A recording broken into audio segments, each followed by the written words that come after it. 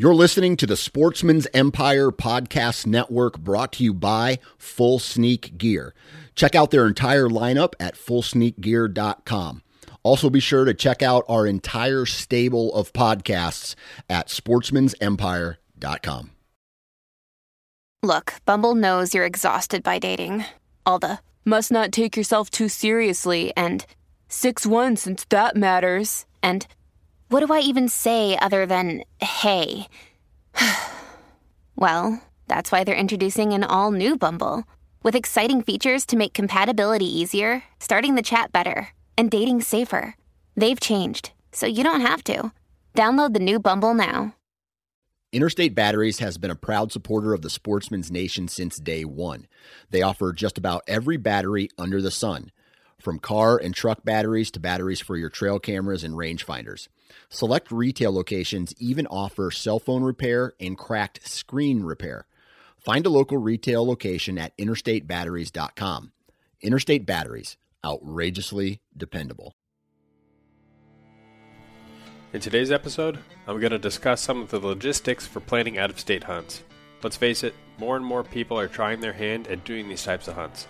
The popularity has certainly increased due to media and content from people doing them, and I'm sure the pandemic in some ways is likely boosting those numbers as well. I'd venture to guess that most of the hesitation to doing an out-of-state hunt is either due to the confidence level that you'd actually be able to get what you want out of that type of hunt, but I'd also guess that a large part of it is surely due to the logistics and simply not knowing what you don't know. Over the past several years, I've now hunted in Missouri, Wisconsin, North Dakota, Iowa, Colorado, and Georgia, outside of my home state of Minnesota, and this year I'll be adding Nebraska and Pennsylvania to the list of states I will have been to. Some of those trips have been group trips, others solo. Some early season, some rut, and some late season. Most are driving, but a couple have been flying, so hopefully I'll be able to shed some light on the things to be aware of if you're looking at planning your first out-of-state hunt this fall. So we'll do a quick note about Spartan Forge and then dive right in. Spartan Forge is a service which gives you deer movement prediction based on machine learning. What does that mean and how does it work? Well, in a nutshell, years worth of data, primarily from collared deer studies across the country, is fed into what's called a neural network. Essentially, it's computers that analyze the data and look for patterns. Those patterns might be increased or decreased movement based on rain, humidity, wind speed, temperatures, or a variety of other factors. Those factors might impact deer differently based on what region of the country it's taken from, and the computers don't really care why deer move more or less on certain conditions. They just recognize what happens and then apply those patterns to future outcomes for general deer movement. Spartan Forge is currently web-based, but an application is currently in the works, will be beta tested shortly, and likely will be released close to the hunting season. Use the code DIY for a discount on a Spartan Forge membership. Now, of course, the first thing you're going to want to do is select your state. Select what weapon you want to hunt with, what season you want to hunt for, what specific tag. If you have something in mind that's maybe like a bucket list type of a hunt, then certainly you got a good place to go. But if you're just trying to look for a good out-of-state opportunity to try something new, then your options really are pretty wide open. So in that case, usually it's easiest to pick a state that's not too far away, maybe one state over, or maybe a couple states over. If you have friends that are in a certain location, that can be a good thing to look into also. Just somebody to kind of show you the ropes or give you some advice about some of the areas that you might be hunting. If you don't have that to kind of fall back on, then usually what I do is just research the areas as heavily as I can. Like let's say, for Nebraska, as an example, I've been discussing and talking with as many people that I can find who have hunted that state, especially the ones who have hunted it in the early season on public land, which is the same type of a hunt that I'd be doing, and then picking their brains as much as possible, also contacting the local land managers for the various public lands that we potentially be hunting, talking to any kind of game boards, just trying to collect any sort of information there that I can. But what I like doing also is just doing general research on the area that you're going to be doing to see what pops up, right? Like if I select a certain piece of public land and I start Google searching it and there's like 18 different threads that pop up with discussions about it, that's not necessarily a bad thing. But what it does mean is that I have to definitely take that into account. That's probably going to be a higher pressure area versus if I just am having trouble finding anything about that piece of land at all, it probably means it's less hunted. And expand your searches on that, because sometimes if you're just looking for deer-specific information, you might totally miss out that the place is absolutely, crazy popular for waterfowl hunting during the time frame you'd be there, for example. There are some areas with enough deer and enough vastness to their size that a lot of pressure really isn't going to impact your hunt quality too much. But on the flip side, if you got smaller land and it's more condensed and it's just like one pocket of the state and everybody knows about it, it might be severely overhunted. And that's just something you're going to have to look at the context of everything and decide if that's going to be a major influence or not. Another thing to take into consideration, though, is what other seasons might be going on when I plan to do this hunt.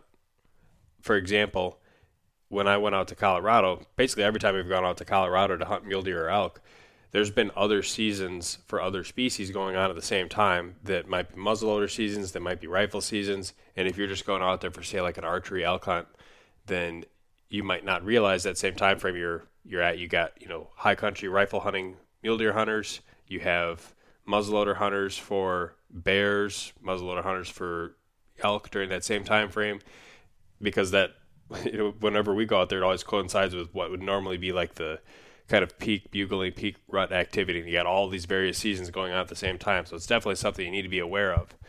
Because you might just go in there and think, it's just going to be a bunch of other archery elk hunters, and that's not necessarily the case. Similarly, when I had gone out to South Dakota for a plant hunt last year, I did my research, but I didn't do it as well as I guess I should have, because the county that we had picked out to go and hunt turned out to have a rifle season that was earlier than the rest of the entire state and coincided with the rut. And so when we showed up there and we're ready to do our hunt, we noticed a whole bunch of other vehicles driving around and a lot of blaze orange, and weren't quite exactly sure why. Thought maybe it was just a really popular area for bird hunting. It seemed to be the most logical explanation until we started to see people carrying around rifles. Stopped and talked to somebody, and they're like, yeah, it's an ongoing deer hunting season. And we went back and checked the regulations again, and there was nothing in the original season dates that would suggest that. But if you dive into the notes and the details, then it did become clear that we just should have done our research a little bit better. So in that particular scenario, if you run into that where you screw up and you're not in an ideal hunting scenario, you can still make lemonade out of lemons, or at least do your best to try and accomplish that. It's just not going to be as easy, and you're going to have to be able to shift your plans on the fly. What we did in that scenario is just assessed our situation and said it's going to be, better in another area where it's just archery only. So we ended up driving out of that county and actually drove all the way back to Wisconsin, and had a pretty good hunt when we got back there. Generally speaking, the rut time frames are going to be the time frames when most other people are going to be doing travel hunts. So you're most likely to run into other hunters when you're going out of state. That said, early season is starting to become more and more popular, especially in states that have extremely early openers. So states like North Dakota, states like Kentucky, states like Nebraska are starting to see more and more hunters. I guess I can't speak too much to Kentucky. It's probably been that way for a while, but I definitely noticed an uptick in hunting pressure in North Dakota. Each of the multiple times that we've gone out there now, there's more and more people that are showing up in the campground. So generally, late season is the least popular time, and you can probably have the run of the place to yourself. Even in my local states, it's like you're probably going to be one of the few or only people out there hunting late season as you get closer and closer to the end. The only difference might be if you have like a late muzzleloader hunt or something like that. That's probably going to get more pressure than if it was just archery throughout the end of the season. You probably also want to just confirm, how much time is there between whatever the last firearm season there was in that state versus the time frame you're going to be going out there. Certainly the longer that gap is, the more likely you're going to be able to get on deer that are starting to, come out of that overpressured time frame and start to act more normal. But the late season hunts often have more logistical things you have to take into consideration than some of the earlier season hunts do.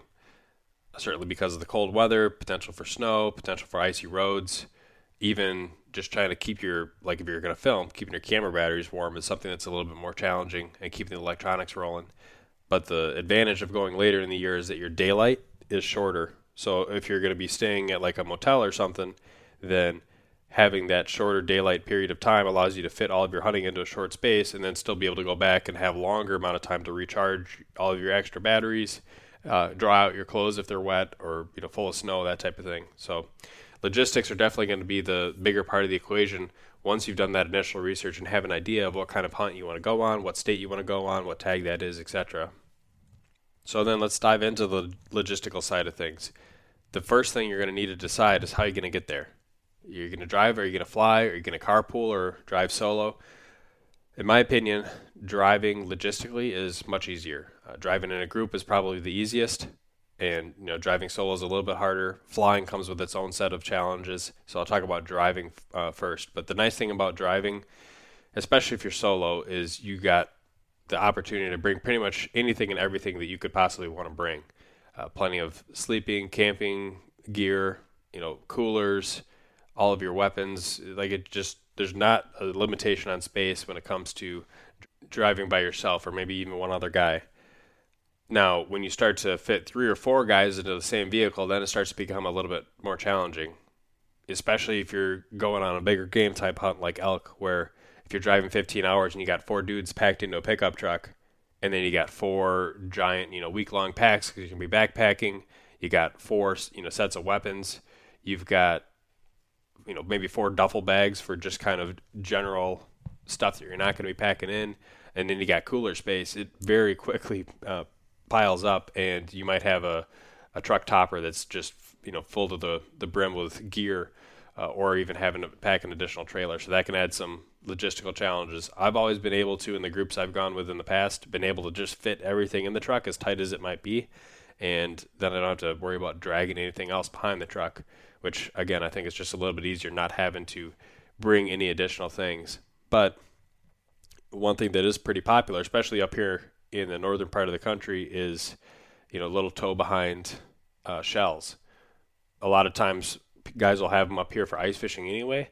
They'll have their little fish houses, and depending on what model you have, they got electrical hookups, you got stoves inside of them, they got propane heaters, they have, in some cases, air conditioning, but again, that's kind of like a special feature to have air conditioning, considering most of them are being used for cold weather use. But, you don't have to have something that fancy, because certainly just a camper shell, which might be more popular, say like in warmer climates where ice fishing really isn't a thing, is probably like the equivalent of what you might have if you don't live up north. But then you're still going to want to be able to figure out where you're going to be able to place that and where you're going to be able to park it while you're on your trip. Certainly, if you are dragging a camper or some type of other shell, then a campground makes the most sense. A campground that has electrical hookups, that has all of your kind of little necessities for shower houses and bathrooms and things like that. Many of them also have Wi-Fi too, so that could be a nice feature. But again, being in close proximity to a campground might mean you have more hunting pressure, but there might be enough land around there that it really doesn't matter.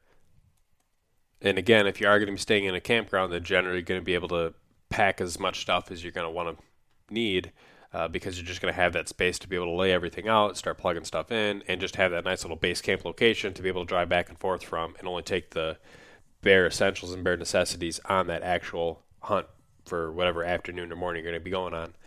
Whereas if you're taking a more minimalist style approach and you're just driving out there with your vehicle and you're not going to be staying at a campground, there are a few opportunities out there. Depending on the type of land you're going to be hunting, there are oftentimes regulations that say there's no camping in the parking lots, which means you can't just sleep in the truck. But some places you might be able to. So that's something you're going to want to do your research ahead of time and be able to check that out, because, there's been times in the past where I basically, especially on like a 2 or 3 day hunt, maybe it's like a turkey hunt or something like that, where it's, 3-4 hours from my house, I would just drive out there late at night, roost some birds, and then, it's 10 p.m. and I just crash in the driver's seat of the truck and then wake up at 3 a.m. the next morning to go out and hunt. So it's definitely an option for a more minimalist mobile style of approach where you're not really tied down to one particular campground, which could be nice if you have a large, vast area to be able to cover, and you just want to be able to do a little bit of driving around at the beginning, and you might find a place that's 30 miles from your original spot, but it seems better and you want to start targeting that.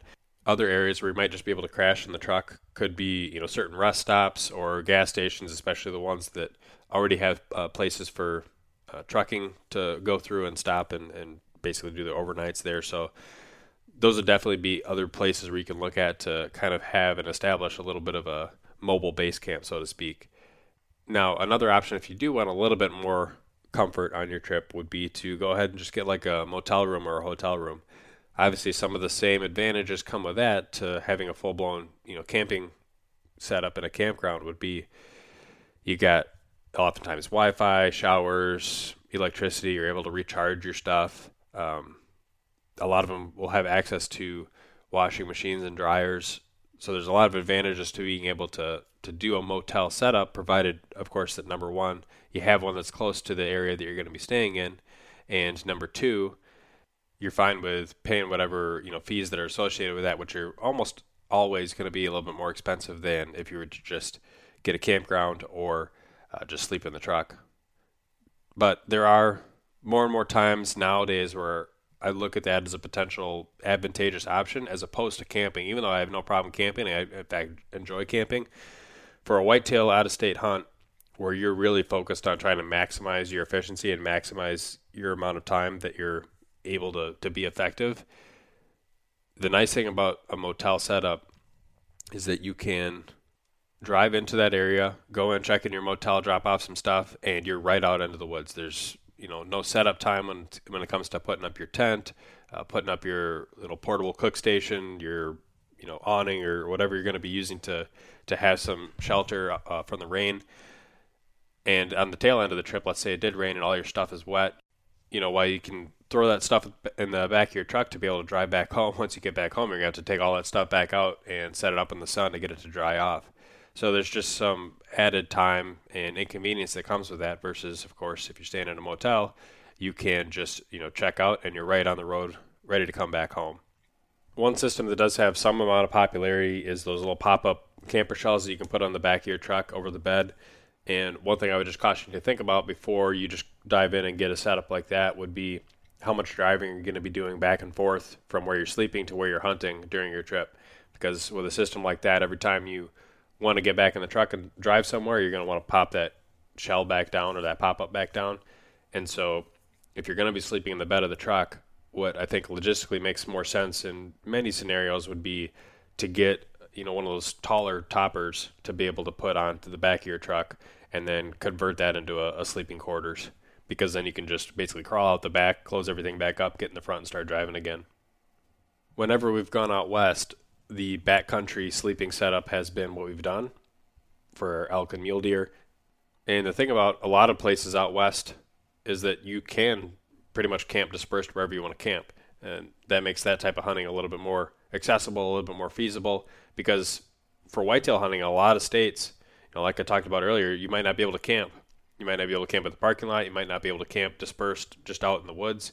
Even if it's a relatively large chunk of land, you might have 100,000 acres, but you can't camp on it.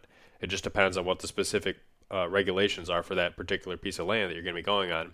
Sometimes you have the option to do dispersed camping in certain areas, like maybe 100 feet from roads X, Y, and Z.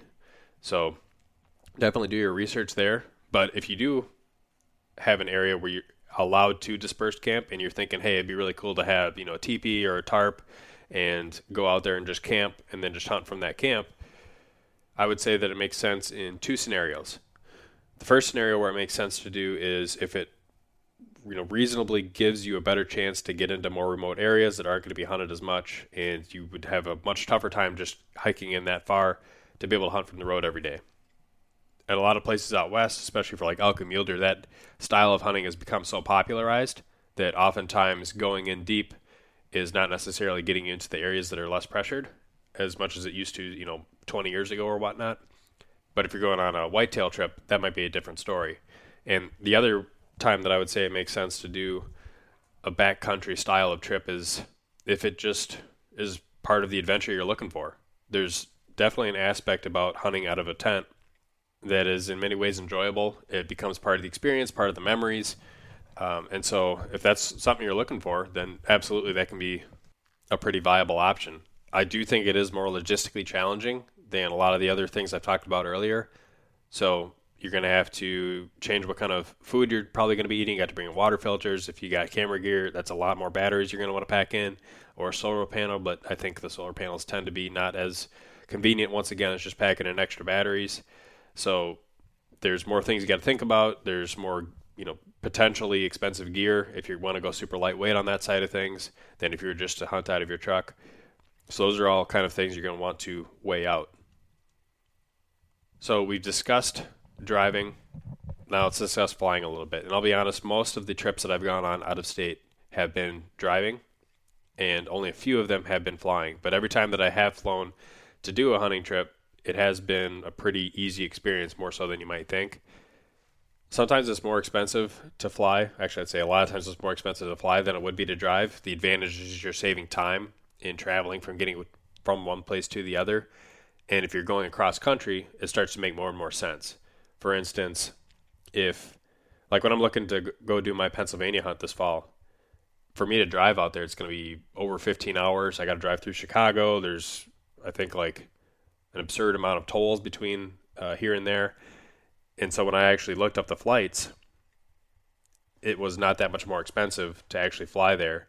It's about the same price when you factored in tolls and the price of gas. And certainly if you were a guy who was living in Pennsylvania and wanted to do a hunt in like Idaho or Washington or something, then flying just makes a lot more sense than driving out that whole entire way, because if you got a week off, half your time is just driving. What I've found is that the two biggest mental blocks for trying to fly someplace is, number one, how do I get my weapon there? Are they going to lose my weapon? Anything related to traveling with a weapon. And the other part is meat. How am I going to be able to get the meat back? Is there risk of the meat spoiling? And if you can overcome those two potential issues, then a lot of people become a little bit less concerned with the actual aspect of flying. So what I definitely recommend is direct flights if you have the ability to do so, because that's just less opportunity where something could go wrong, less opportunity where something can get lost. The chances that you lose luggage on a direct flight is pretty low. So TSA has regulations and recommendations on how you should be able to transport and pack your weapons, whether it's a firearm, whether it's archery equipment. They are a little bit different in terms of what they require. When I've flown with a gun, I have used a Pelican gun case that has TSA compliant, locks built into it. And when I flew down to Georgia, for example, with that weapon, it was pretty straightforward. When I got down there, I opened up the case and there was a little, ticket inside that just basically said it had been inspected, but nothing really was tampered or messed with in any case.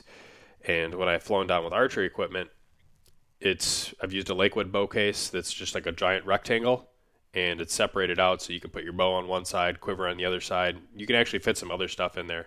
When I flew down to Georgia, I had the bow, I had a climbing stick, I had my saddle, and I just threw like a bunch of random little accessories in there and just stuffed that bow case full. Obviously, I made sure that the string was ultra padded and ultra protected for anything that had sharp edges. But that allowed me to maximize the amount of space that I had and be able to minimize the amount of extra bags that I would have had to take on that trip. Now, getting meat back is another big concern, but it's pretty easy to overcome in my experience. The biggest thing is if you have the ability to freeze the meat solid before you attempt to fly back with it, that's going to be a pretty big advantage. When we flew back from Alaska, we didn't have meat in terms of like venison or moose or anything like that. We didn't hunt there, but we had fish and had close to 100 pounds of halibut and salmon that we had to fly back. And what they effectively did at the place we were staying at was they did all of the vacuum sealing, and they froze the meat. They put the meat into styrofoam coolers. Those styrofoam coolers fit nice and tight into these little cardboard boxes that they had, so they taped those up. So you basically had, in our case, 2 cardboard boxes that were a little bit less than 50 pounds that we were able to check as additional luggage. And flying back from Anchorage to Minneapolis, by the time we got back, I think that meat, if anything, was just like starting to soften, but it was still primarily frozen, and we were able to transport it right back into the freezer, and it worked out pretty well. We just had to pay the extra fees to get that meat back. And when I've done the similar trip back from Georgia with some pork, the difference was, instead of going to some place where they froze my meat, I went to a convenience store and got a styrofoam cooler, bought some dry ice, and just froze that meat solid. And then I packed it in my luggage. And in this case, I didn't even have a cooler, I don't think. It was a short flight from Atlanta back to Minneapolis. The meat was still cool, I would say, by the time I got it back. But flying back with a cooler would be preferable. I have a little pop-up, like portable soft-sided cooler that would work well in most scenarios for that, especially if you're able to pack that thing into another bag or somehow minimize or able to utilize that space so you're not just flying an extra, $50 worth of empty baggage down on the way. I know something that Brian Call mentioned on his recent podcast, which again, I recommend you check that out because he did a whole podcast on flying with weapons and flying with meat. I guess is more focused on the meat side of things, but it sounds like they really like the Yeti Pangas, which is effectively like a soft-sided duffel bag that would allow you to freeze the meat, put that in the duffel bags, and then fly that back home. So there's a lot of options there, but again, direct flights and also ensuring that you have the ability to preferably freeze that meat solid are going to go a long ways to helping get that meat back. Dry ice is, I feel like, one of the easiest ways to fully freeze your meat if you don't have access to like a big freezer locker or some place that you can take that meat to. Certainly that would be a good option too if you have an opportunity to get to a place that has a freezer and is willing or able to, even with a fee, freeze that meat for you. But if you have a cooler and just drop 10 or 15 pounds of dry ice in that cooler along with your meat, separated by like a towel or something to prevent direct contact and prevent that freezer burn, then you're oftentimes going to find that overnight that meat will just freeze rock solid, depending again on how much meat you have. When I went to Colorado a few years ago and shot a mule deer, basically the second morning of what was like a 6 or 7 day hunt, I needed to be able to keep that meat frozen solid for effectively the rest of that week because we saw other guys. It wasn't like I could just drive right home. So I went into town, got again like 15 pounds of dry ice, put that across the bottom of the cooler, put that towel over top, put the meat on, closed the cooler, and that just froze that meat absolutely rock solid to the point where even with like a cheap Walmart, Coleman brand or equivalent type of a cooler, by the time I got home a week later, that meat was still mostly frozen. I had to wait for it to thaw out actually before I could start to break it down a little bit further. So dry ice is your friend if you have access to it, which again, oftentimes you can find that in supermarkets. You might be able to find it in certain gas stations, but as you're looking into the potential areas you're going to want to hunt, knowing where the gas stations are, knowing where the supermarkets are is going to be pretty important because if you get more remote in some of those areas out in the plain states, you can't just assume that you got a Walmart every 15 miles. So you definitely need to do your research on the front end and plan how you're going to be able to get your meat frozen, how you're going to be able to keep your meat cool, how you're going to be able to get that meat back. And that goes not just for meat care, but that generalization also kind of applies to what kind of food you're going to be able to get access to, where you're going to be able to fill up and get gas. The first time I went to North Dakota, for instance, you're driving along highways most of the way there, and you're just accustomed and used to there being a gas station every 10 miles or so along the freeway. But once you get into that grid network of roads out in the plain states, you can't just assume that there's going to be a gas station every so often. I remember at one point I was getting close to empty. I looked at the GPS, poor cell service. I finally got Google Maps to be able to pull up the nearest gas stations. The nearest one was like 40 miles away and not even in the direction I was going to be going to. So routing out where you're going to have gas stations, again, that's something you definitely, if you're going to be driving, that's something you want to do. Same thing goes with food. And if you want to pack your own food in a cooler, that works pretty well. Of course, it just means you have more work on the front end, but you're probably going to save money. You're going to be able to eat whatever you want. You might have to do some cooking. Maybe you're going to eat cold food. Those are things you can decide just based on your personal preference. We've done a little bit of both. There's been times when we've packed our own food and cooked it and ate while we're out there. There's also been times where there's a local, convenience store or a local little supermarket or something like that, and we'll just go in and get, food, Powerades, coffee in the morning.